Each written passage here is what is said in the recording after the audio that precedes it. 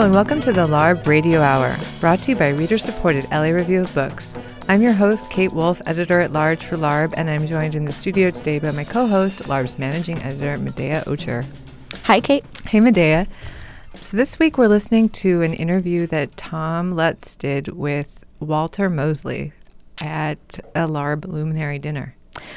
That's right. We awarded Walter Mosley with a Lifetime Achievement Award this past weekend. In honor of his award, we had Tom talk to him. And Walter Mosley, of course, is a legendary noir and fiction writer. He's published over 50 books. Wow. Probably the most famous of those is Devil in a Blue Dress. Walter Mosley has also had 2 books come out this year, Elements of Fiction and Trouble is What I Do. So he's a very, very prolific writer. And his detective is Easy Rollins, is yes, that right? That's right. But it's not all the books he's written star Easy. No, so he started a number of different series with different detectives, different stories, and many, many different characters. And he's as listeners will hear, he's a really funny, charming, interesting guy to listen to. He's been around for a long time, and he's been writing for a long time, and he has a lot of interesting things to say about both of those things. Wow, I can't wait to hear it. Yeah, me too. Let's listen. Let's do it.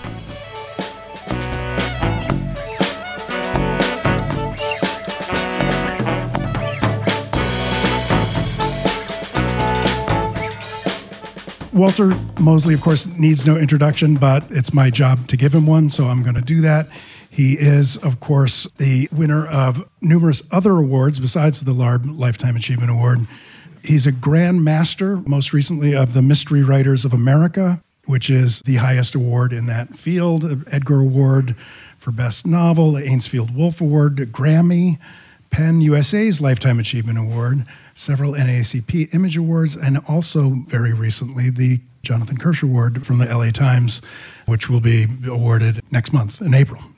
But this is the best one of the awards, right?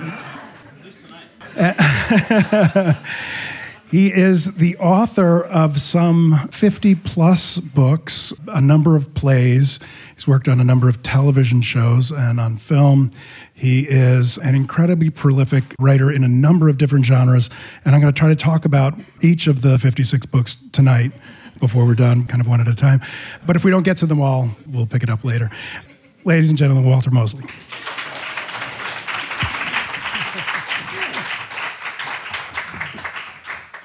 So I want to talk about 4 kind of overlapping categories, big categories: fiction, nonfiction, philosophy, history. Okay? Maybe not necessarily in that order, and I think that they're in all sorts of ways. The lifetime of work is engaged in all 4 of those things all the way through. The first 2 categories just kind of describe where your books are shelved in the bookstore, right? That is fiction and nonfiction. The fiction books include 14 Easy Rollins books, 6 Leonid McGill books. Now, right? This is the 6th, I think so, right? yeah. That's just come out. Yeah. Another 26 works of fiction, some of which, like John Woman, one of your most recent, that I want to talk about a fair amount tonight, and Debbie Doesn't Do It Anymore, and Last Days of Ptolemy Gray. They're more or less realist novels. Others, like Fearless Jones, and many others are clearly crime novels. And of course, it struck me as I was putting this introduction together, is there a novel that's not a crime novel? Not just of yours, in but the world, in general? in existence? Unless it's really bad, no. Right, yeah, I think that's There's right. a couple of novels that are so bad that they aren't crime novels, even in the crime genre.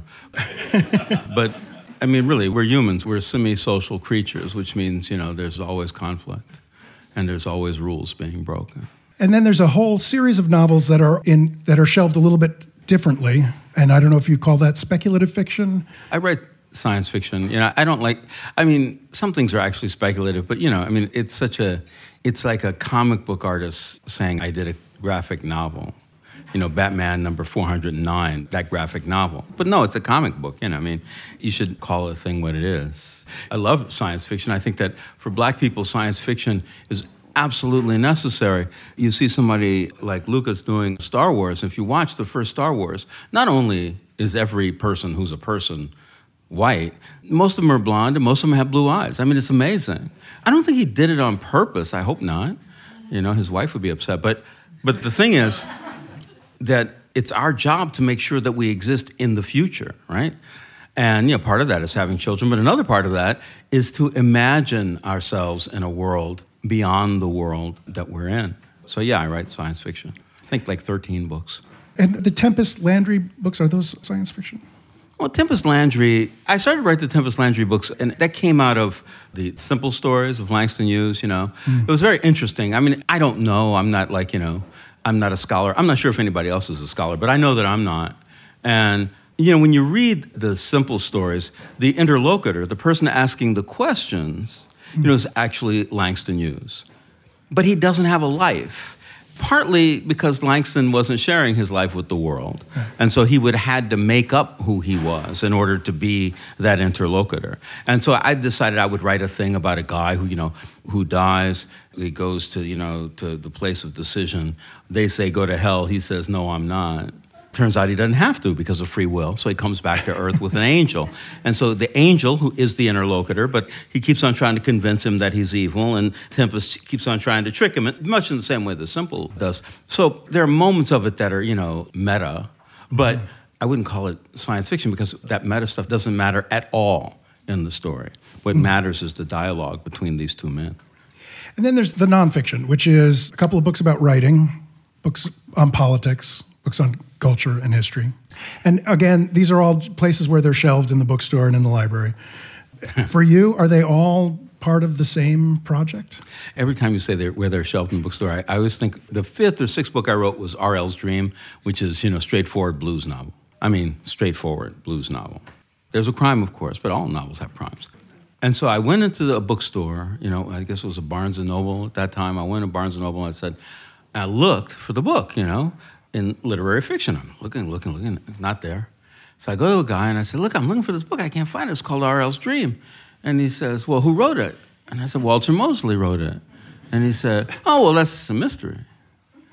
And I said, but it's not a mystery. And he said, oh, everything Walter Mosley writes is a mystery.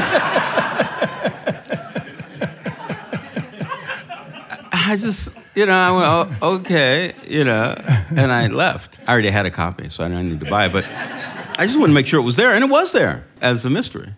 New York Times doesn't really do any of my books that are not mysteries, and they're mysteries. They do them in the roundup. And one year, one of my books, I forget which book it was, but it definitely was not a mystery.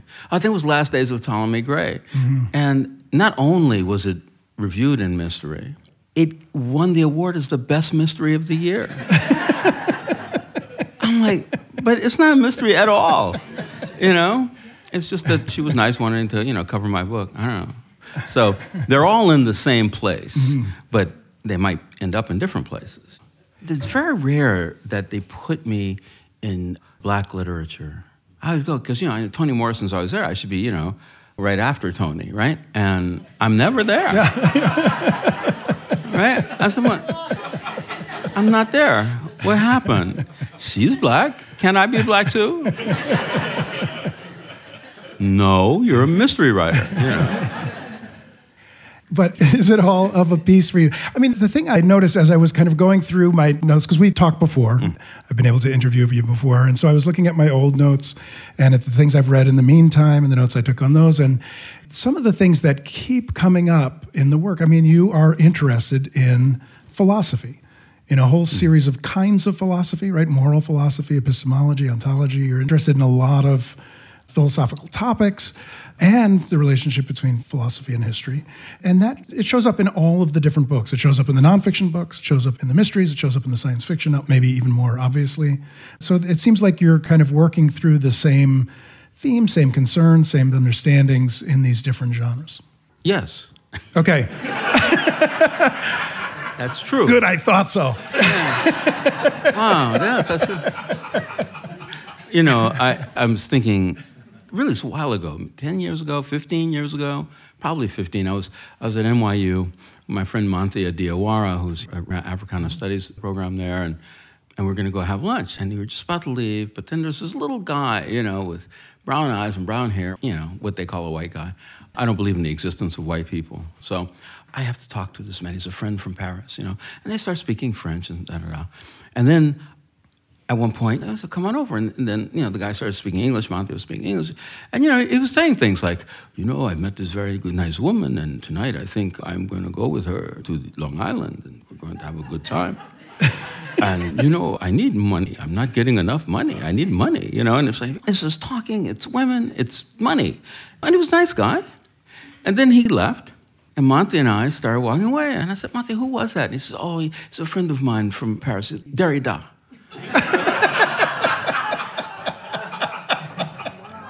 And I went, what? I didn't even think he was a real person. If you read his work, it doesn't sound like a real person wrote them. But I was so moved by that.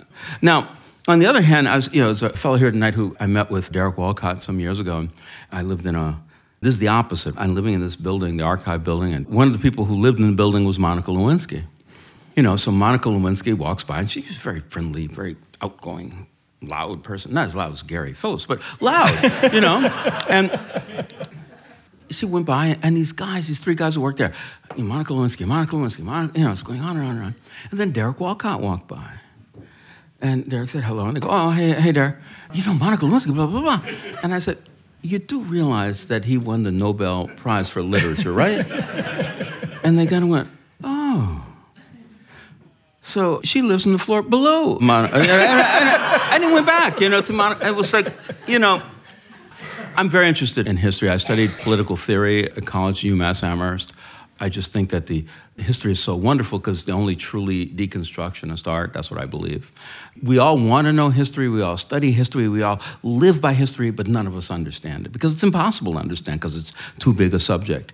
And this is the subject of John Woman. This is, right? John Woman is a novel about a young guy who's growing up in New York named Cornelius, who I won't give too much away, but he ends up changing his entire name and life, and he becomes a man named John Woman, who is a professor of deconstructive history at the New College of the Southwest. Yeah. New University of the Southwest. The New University of the Southwest. I love that. And he also does not believe in white people. Well, yeah, how can you? I mean, what is a white people? It's like, was it Pesci, right, in that film where he goes, what is a grit? It's like, there's grits, I guess, but a grit, I'm a grit. Really, there's no such thing. There's no such thing as white people. They don't come from the same place. They don't have the same religion. They don't speak the same language. They don't look the same. They're not the same color. They're not the same physical appearance. There's nothing. Really, there's no black people either. Honestly, the whole notion that you can, really, what happened is America, as many things, it's done evil. It invented race in that way because, these people who were not white in Europe came here and said, well, we're killing the red people and enslaving the black people, so we need a color, We'll be white people, And, slowly over time, everybody became a white person. Irish people didn't used to be white, but they became white. Italians didn't used to be white, but they became white. Jews definitely weren't white, but they even became white, I got Jewish cousins. They tell me I'm white. And I said, no, you fool. Don't you know what happened? And they said, yeah, that was a long time ago. Yeah. It's ridiculous. So John Woman has a... Let's get back to this. This is John Woman's theory of white people too, right? So yeah. I don't know where he got it. Yeah, I don't either. I was writing. Yeah, I didn't tell him. Yeah. He's developing his own theory of history. Part of it he gets from his father. His father tells him there are 4 important pillars of understanding humankind and human history. And they are sex, money, technology. Well, sex and money, Derrida was onto already, right? We know. Right. Sex, money, technology, and finally the shopping list. Yeah. The only thing in history that's real is the shopping list. You find it could be a piece of papyrus or it could be a rock, and it says, I need, 2 ears of corn and a lathe, a stone lathe for sandstone. And then you can figure out what they're doing and where they're going according to what their needs are. Even then, you don't understand history, but you come the closest you possibly can to it. And the thing that's deconstructive about his method is partly that he believes that since those are the only facts, that is, the shopping list is the only facts, the little material clues we have to the way people actually lived are the only thing that we can hold on to in the historical realm. Everything else, he never uses the word ideology, but everything else is ideological. Everything else is somebody's desire to frame a narrative in a particular way.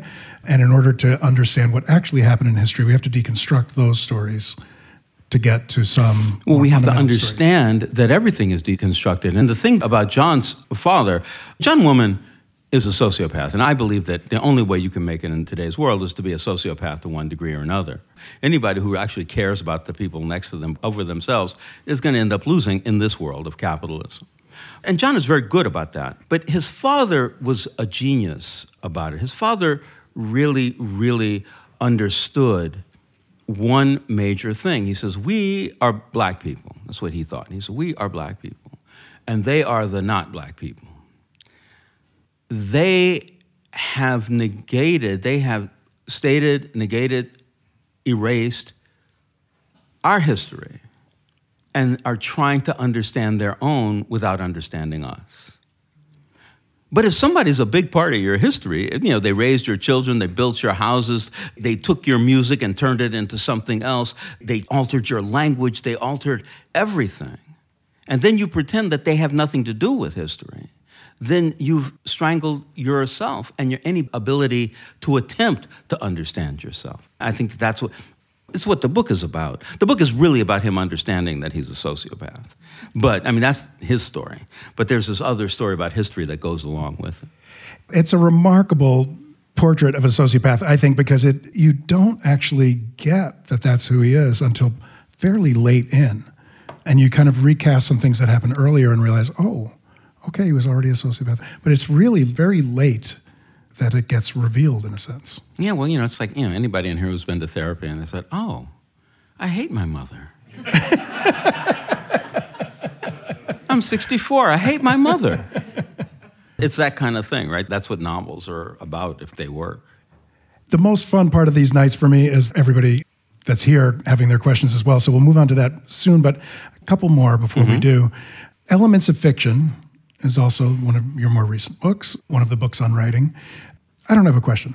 Tell us about Elements of Fiction. No, the thing, what I want to get to is that you said something the other night which really stayed with me, which is somebody asked you, how do you know when a book is done? And of course, you've made this decision many, many times, right? 50-something times, an average of a couple times a year for the last 30 years, right? So your answer to that question was really interesting. I don't think it's in Elements of Fiction, is it? I don't know. Honestly, I don't remember. This is nice when you don't remember your books. It's like, God, I wrote that? But anyway, I'll tell the story. A person that comes to me and they say, because writers, especially young writers, especially young male writers, are very serious. And when is it finished? I keep working and I keep working. And you got to go, well, you write the first draft, and you read it, and you see the mistakes, and you fix them. And then you write this, read it again, and you see the mistakes, and then you fix them. You do this 20 times. Maybe you do it 30 times. You go through the book, you see the mistakes, you fix them. You see the mistakes, you fix them. You don't necessarily fix all the mistakes. Maybe you fix one kind of mistake in a pass. And then you come back and fix another kind. Then you realize the first kind were wrong. And you just keep going back and forth. Finally, one day, you read the book, you see the mistakes, and you realize you don't know how to fix them. Your novel is finished, You have to love Whitman, but Whitman, he just kept rewriting Leaves of Grass. So you could have just written another book. No, I'm going to rewrite this book again and again. I actually used a quote from Whitman at the beginning of a book, and the editor completely changed the quote from Whitman's, from Leaves of Grass. I was mad, but I called her and she said, well, here it is. And I said, well, which version is it? And it was one of the earlier versions. But in the later versions, it was a different. And I said, look in, whatever it was, in the 16th version, whatever he had. And she said, oh, yeah, I see. Okay. And, we put it back. But, I think that the idea is you're working and you can be an artist. You could not be. But you can be an artist. And if you are, perfection is the last thing you're after. It's the last thing. And speaking of young male writers, you published your first book when you were 35-ish? 38. 38? My first book was published, yeah. So what were you doing? See, I'm in California. Usually I'm not, but I'm in California. So, I can tell you this, in anywhere else, if there's, a woman at, normal retirement age today, so 80, she just quit her job, and you can ask what she's going to do, but well, I'm going to spend time with my grandchildren. My husband doesn't get around as much, but we're going to have these trips. I have a garden. I have arthritis, whatever.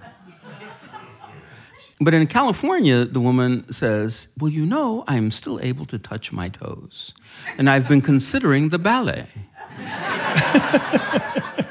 And you think, you're an idiot, But then a year later, her and her, octogenarian ballet company is performing at the White House, It's like, you go, wow, this is so crazy, These people. And so me, I was a computer programmer, I was a potter, I was a cook for a while, mostly computer programmer, but all these other things. And one day I wrote a sentence, on hot, sticky days in southern Louisiana, the fire ants swarmed. I wrote that sentence. That sounds like a novel. I could write more sentences like that, And I knew it was fiction because I'd never been to Louisiana and I'd never seen a fire ant. So I said, okay, yeah, cool. Maybe I'll be a fiction writer. And I tried. And I didn't want to, my idea wasn't that I was going to get published. I never thought like that. But I did want to write a story from beginning to end. And then things happened. You were a programmer at that time, or I was trying to remember that. I was a programmer from the age of maybe 24 until 38, maybe a little bit longer even. And all that time, were you thinking, I'm a writer, my secret life is as a writer? No, I was going to write books, It's like that 80-year-old woman from Glendale. I'm thinking of the ballet. And you try to write, and you try to write what you like. And, it's not like what you want to say. It is what you want to say, but you discover it. Roy Lichtenstein was a friend of mine long ago, and Roy would say, the reason that many painters are not artists is because they know what the art is before they approach the canvas. And so the idea is you want to do the work, and the work, after you finish with it, you're finished with it. It's either out in the world or it's not.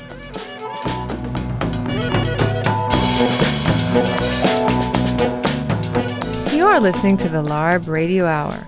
We now return to Tom Lutz's conversation with author Walter Mosley.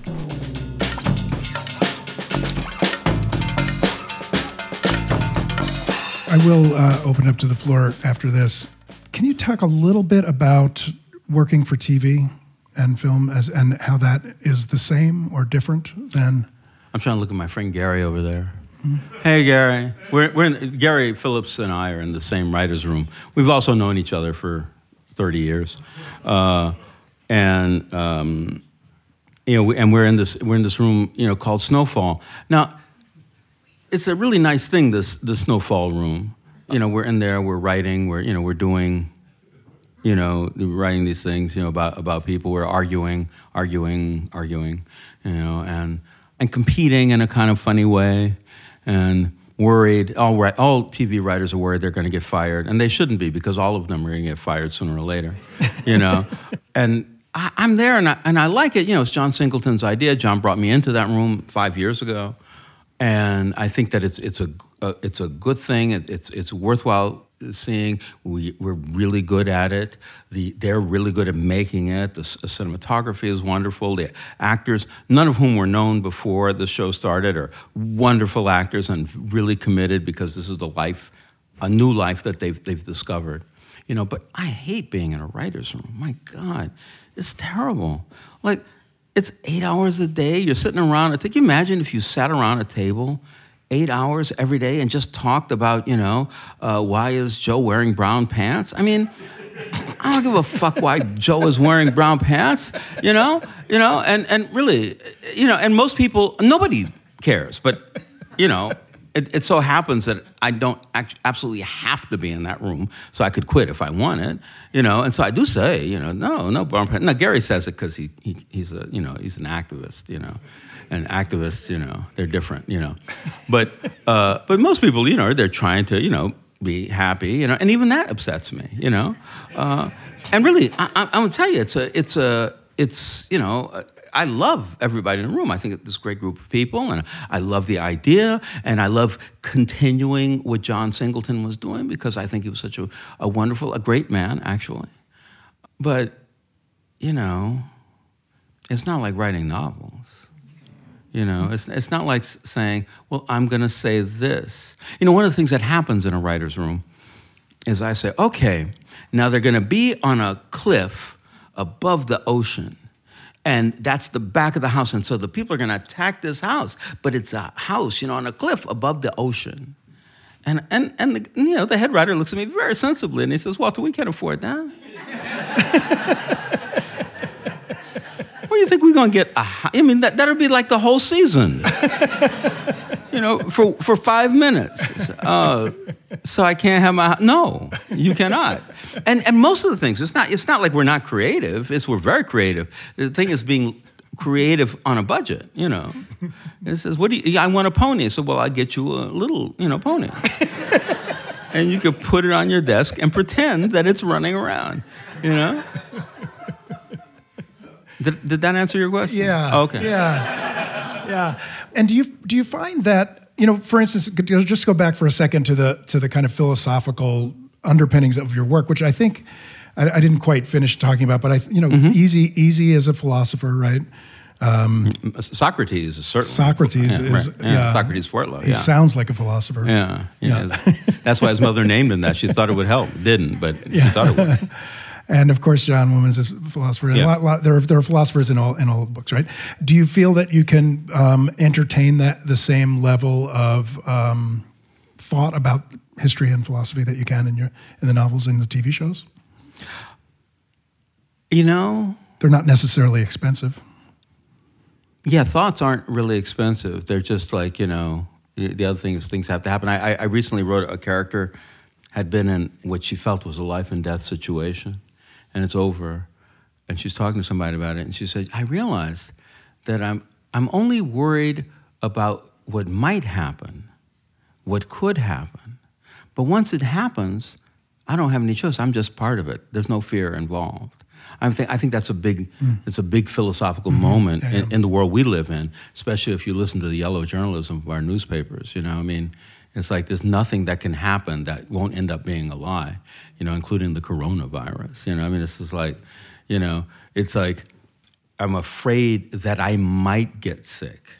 Once you're sick, when you're sick, you know, I mean, you say, I got cancer. Shit, I got cancer. I got to do this. I got to do that. You say, I might get cancer. You can worry forever about that, you know. I know my parents smoked when I was a child, and I had secondhand smoke, you know. And I said, but, you know, that was 70 years ago. So, like, that's probably not why you're going to get cancer, you know. Well, you know, but it's those notions. You can do little things like that. I don't think anybody sees them. I don't think people see that in most of my work. You're talking about it, but I don't think that, you know, people think about it. When I wrote a book about a deconstructionist historian, it was so much fun. They said, what's it about? A deconstructionist historian? They said, I don't know what any of those words mean. You know. All right. Shall we open it up? Oh, we have a mic here that we can... There's one. Yeah, I have a question, Walter Mosley, about a word that you've used and has generated some controversy. And I've used it in my own scholarship, and when I've used it, I've actually sometimes had picket signs, and students come up with picket signs to object to my use of the N-word, which is kind of an abominable euphemism in itself. Yeah. But my use of the word in my scholarship, as Richard Pryor and Dave Chappelle and many of the gangster rappers have used, and there are a lot of other black artists have used, but they said that's a form of hate speech and have come after me. Uh-huh. Have some people come after you. And then, you know, it's viewed as a kind of transgressive, unsayable word.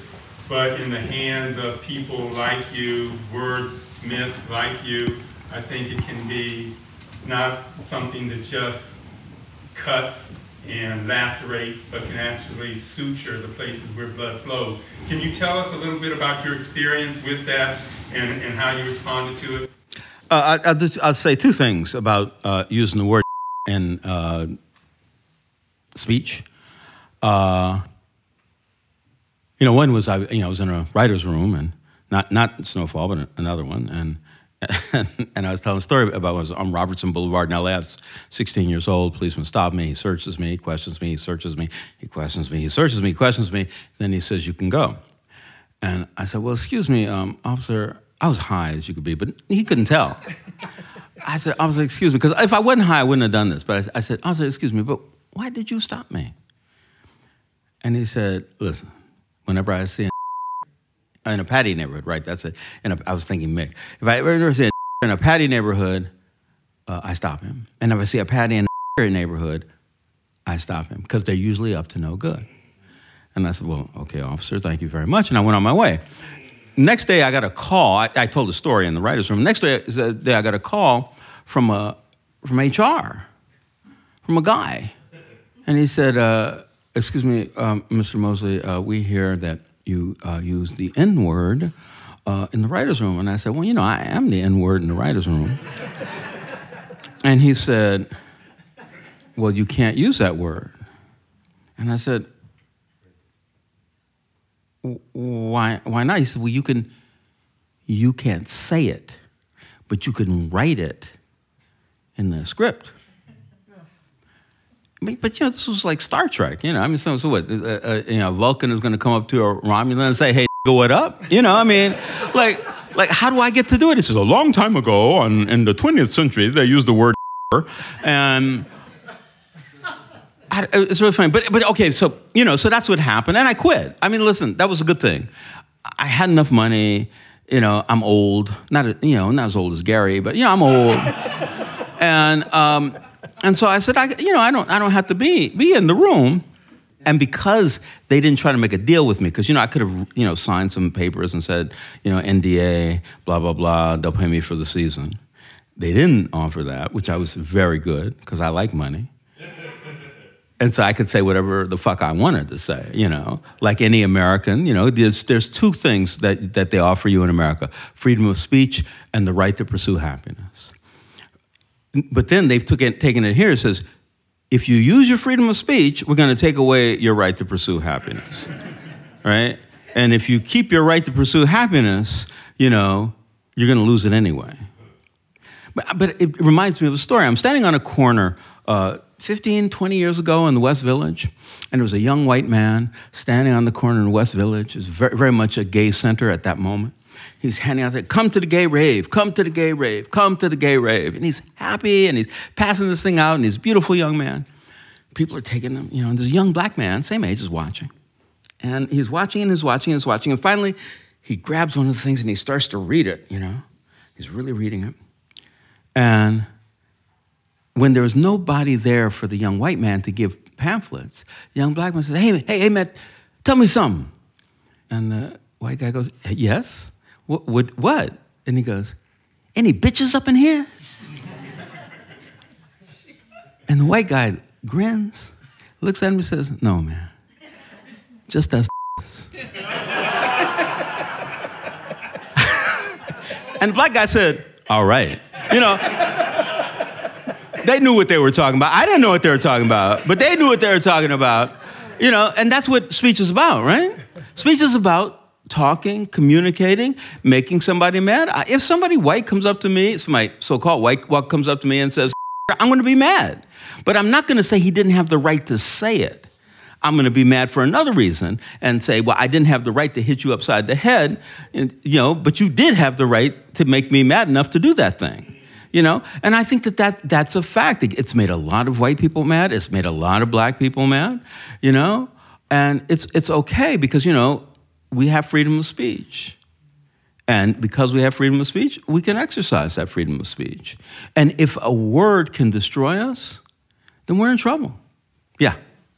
One of my favorite stories to teach is That Evening Sun by William Faulkner, Mm-hmm. where he says, high of cocaine is no longer and because the woman's trying to hang herself because the town deacon she's been having sex with and he won't pay her.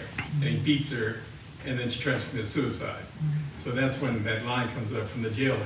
So how are you supposed to teach that story if you can't use the word nigger? It's a great American short story. No, listen. I don't think that there's any moment where any because they have all these new words like, trigger, whatever, which is kind of rhyming with, which I love. So that poem needs to be written, it's like, He had a trigger. They said it was, I remember Moms Mabley was on the Merv Griffin show when I was an infant, and she said, I was down in Texas, and it was so beautiful. They all loved me. They all called me after Roy Rogers' heart, say trigger. And then she stopped and she went, I think that's what they said. And poor Merv Griffin, he's like, oh my God, I'm never having this woman on my show again. But it was okay, she had done what she needed to do. But listen, I think it's a really difficult world that we live in, when somebody, not only do you want to fix the world you live in, but you want to reconstruct the past that you come from. Very often in our room, we're having these conversations about, we're like, having these conversations says, well, this is a woman who needs agency, who's in charge, who's doing this, that. And I'm saying, fine, okay, that's good. But you're talking about 1984. And if you're going to talk about 1984, you have to talk about 1984 as it happened, not as you think it should happen, And that's true about everything, And, anything else? Notions, ideas? Yeah. Can you talk a little bit about, I was thinking when you were saying going to the bookstore and where are your books shelved? Mm-hmm. As you're approaching a project or you have an idea or whatever, are you jumping around in your mind from this is an Easy Rawlins kind of story and this is a Socrates? I mean, the movement is fascinating to me from one particular type of storytelling to another. And I wonder if you are purposely saying, when I sit down today, I'm going to write about fiction, but tomorrow I'm going to write a novel, or are you doing them simultaneously? I'm interested in the process. Well, I only write on one thing at a time, but that's one thing. I only write on one thing at a time, and I write every day. And when I say every day, I mean exactly that. Okay, so I'm writing a novel. Let's say it's an Easy Rawlins novel. I'm writing, and I finally get to the end, and I send it to my editor on Tuesday. Mm-hmm. So on Wednesday, I have to start a new book. It can't be that book, so, now I'm writing, let's say, Socrates. And, I'm working on this Socrates thing, and I'm working on it, and I get about halfway through, and I get the book back from the publisher, the Easy Rawlins, and they have notes. And so I have to address the notes because, otherwise they don't pay me. So I address all the notes, and I send that back, and I go back to the Socrates, and I finish that. And then there's this nonfiction thing that I want to write, let's say, about writing fiction. And so I start writing that, But then the other two books at different times come back, and I have to stop and work on them and get them out and then get back to the book I'm working on. That process goes on and on and on and on and on and on. And, but I'm only working on one thing at a time. Right. I'm still, it seems as if you were like juggling in really slow motion, like, whoa, yeah. Like Timothy Leary would be, juggling, Yes? Oh, so when you're in the room, are you writing also? Is the room your day job and you're writing your own when? I wake up at 4 o'clock in the morning and I write until, like maybe 8 o'clock or 8, let's say. And then I try to do some exercising, which I fail often at doing it, but I try. And then I get to work at 10:30. And I'm in the writer's room, and I work in the writer's room until the end of the day. And we talk. We mostly talk, and every once in a while I have a script to write. So I write that script, so that takes up my, 4 to 7 or 8 o'clock. But, that's a shorter thing because, the room is...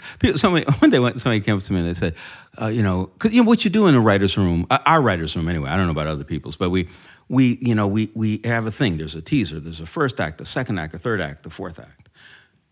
And we write, this is what happens in the teaser, and this is what happens in the first act, and this is what, and we write it all down, and then we argue about it and go back and forth, and then somebody writes an outline, and then we put it back up, and then we outline, and then, and finally, somebody says, okay, go write the script. One day, I got the script. They said, go write the script. I said, okay. And a woman, very nice woman, she asked me, she said, aren't you happy about the script? I said, what are you talking about? We already wrote it on the goddamn board. I mean, I'm just going to copy it down on a piece of paper and turn it back in. I mean, it's like, it's not that, it's not that difficult. But that's the thing, right? Like, I do it. I write, the story when it's time to write the story. And I write every morning for 3 hours because that's my best time. Yes. You mentioned Langston Hughes. What are the other writers that you think of as necessary to your work? Well, it's such a wonderful question. Not because of actually the way you're asking it, but it's a wonderful question. I mean, for me, I know for you it's wonderful, and I get it. I'm not trying to take it away from you. But for me, because people come to you and they ask you, they say, who has influenced you? And the thing I love about that question, I don't know how much you people go and listen to writers, but you should always ask writers who influenced them. And remember this, they always lie. Always lie. Like they just lie. Young black woman. Well, there was Phyllis Wheatley, because she knows you don't know who that is. And then she says, and then there's Zora Neale Hurston, because she knows you do know who that is. And then there's Alice Walker, Toni Morrison, there's Edwidge Danticat, there's all of these writers, down to somebody who's only 20. The reason she's telling you about them is not because they influenced her, it's because she wants you to think of her the way you think of them. And I'm using a woman as an example, but a man as an example just as well. But the truth is, when that writer was a young girl, the biggest influence on her was Nancy Drew, right? It was Nancy Drew. It wasn't even who wrote Nancy Drew. Who wrote Nancy Drew? I don't know, but it was Nancy Drew. And even though it's a young black girl, Nancy Drew was another black girl across the street who was in this house that she always wanted to be in. If you were an 8-year-old girl and you read Beloved, you would kill either yourself or your mother, right? I mean, that's the truth. I mean, said, Mom, I read this book and I don't like it at all. When you're a kid, when I was a kid, it was Jack Kirby in Marvel Comics. Jack Kirby was the genius. I could just sit there and look at his picture. I didn't have to read it. I did read them, but I didn't have to. I would just look at it and go, wow, that is so fantastic. That is so great. Because he was speaking to me about something. Spider-Man, Spider-Man is a black hero, right? I mean, you never see him. You never see his skin because he's completely covered from head to toe. He lives in a single parent home. He can't hardly keep a job. He's late to everything. He can't keep a girlfriend. His way he makes money is to take pictures of himself committing crimes because that's what the newspaper wants to publish. I'm reading that. I'm learning something from that. And so, I mean, later on, I'm reading Marquez, I'm reading Camus, I'm reading Richard Wright, I'm reading all kinds of wonderful, writers but I've already gotten up to being able to understand them by the time I'm reading them. Comic books actually taught me something. And, in other books, the Treasure Island, and, there's a lot of things that I read when I was a kid. But, the idea that great writing is what informs us is not true. It's anything that tickles your imagination. Peter Pan, Winnie the Pooh, that kind of stuff where you're reading it and it's real. I mean, you remember, right? You're a kid, you're reading it, it's real. You can't stop reading it. You can't stop thinking about it. You can't stop dreaming about it. That's not true about Beloved, really. Beloved breaks your heart. It does. But, you're an adult. You know how to deal with a broken heart. Children don't. Their heart gets broken, and how do they survive? Anything else? Yeah.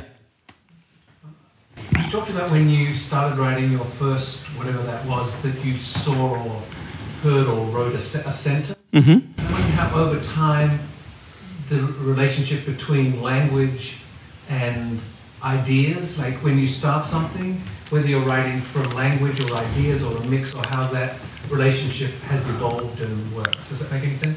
It does, and it's such a hard question to answer. I had a meeting the other day with Gina Torres, who I adore, and she's a wonderful actor, and she's looking to do other things, and she wanted to talk to me about Debbie Doesn't Do It Anymore, and she asked me, that question. How did you come up with? What would you think about where you were going? And I was having a talk with a friend about pornography. Very unusual conversation for me. But I was having a talk about pornography, and I said to my friend, I said, well, Debbie doesn't do it anymore. And I stopped and went, wow, that's great. Debbie doesn't do it anymore. I got to write that, And then and then I just started writing. I thought it was going to be a comedy. I thought it was going to be funny because it felt funny, but it's not. It turned out to be a very serious book about a black woman's identity. The only novel I've ever written about a woman, a black woman's identity in a world that that she's mastered, and that world hates her for having mastered it. Yeah. But I discovered that while writing it. And in the mystery genre, are you more aware of what needs to happen and more? Nah, not really. Yeah, I mean, you have to write the plot in a mystery, right? And really, when I finished Trouble Is What I Do, I read it. No, actually, I'm wrong. It's not that. I just finished an Easy Rawlins novel, Blood Grove, and I wrote the whole book, and I realized the plot didn't work. I'm looking at you, right, Gary? I mean, whoops. That's where you go, right? It's like the plot didn't work. Okay, so I got to fix the plot, but I got to keep the novel. It's a very difficult thing to do. But I'd rather do that than have the plot predict the novel, which a lot happens in television and in movie writing, because you have to follow plot very closely. Just one last thing. Piggybacking on that, when you said that sentence that you wrote at 38, 37, whatever, it struck me that there was poetry to it, and I see that a lot in your work. I'm wondering Thank you. Much, if at all, the music of poetry influences, particularly in the quote-unquote crime. I know they're not all crime. Everybody says they are. The novels, how much that influences your language. Well, there's an answer to a question somewhere in between the words that you're saying. When I studied writing, I went to City College, and I had a mentor, Frederick Tutton, who's a fiction writer. But the person that I studied with every semester for the 2.5 years I was there was William Matthews, a great American poet. And I can't write a poem to save my life, but I loved what Bill was teaching, because he taught about music, he taught about condensation, he taught about metaphor versus simile. He taught about choosing just the right word. You only need 2 words, because you use 2 words, it's half of what it could have been. He teaches what you're saying, music, the music inside the language, and he's also talking about assonance, rhyme, alliteration, all of the things that any writer needs to know, and most writers don't know. Because most writers say, I'm not interested in poetry because you can't make money doing it. And I say, well, you never heard of a songwriter then, did you? I mean, so that becomes the thing, that if you don't know poetry, then you don't know how to write. I mean, and that's just the fact. Now, you might know it naturally. I really studied it. I was really bad, too. But those poems are so bad. I don't even want to think of them. They're so bad. But what I learned when I start to write, then you say, well, how does that sentence work? One of the things that I do when I work on a novel, almost every time I work on a novel, I read it out loud into a tape recorder, the whole thing, because then you can hear all those awkward sentences, the sentences that are not quite long enough or way too long, the words that get repeated, but you don't want them repeated, all of that stuff, yeah. Walter, thank you so much for this. Thank you.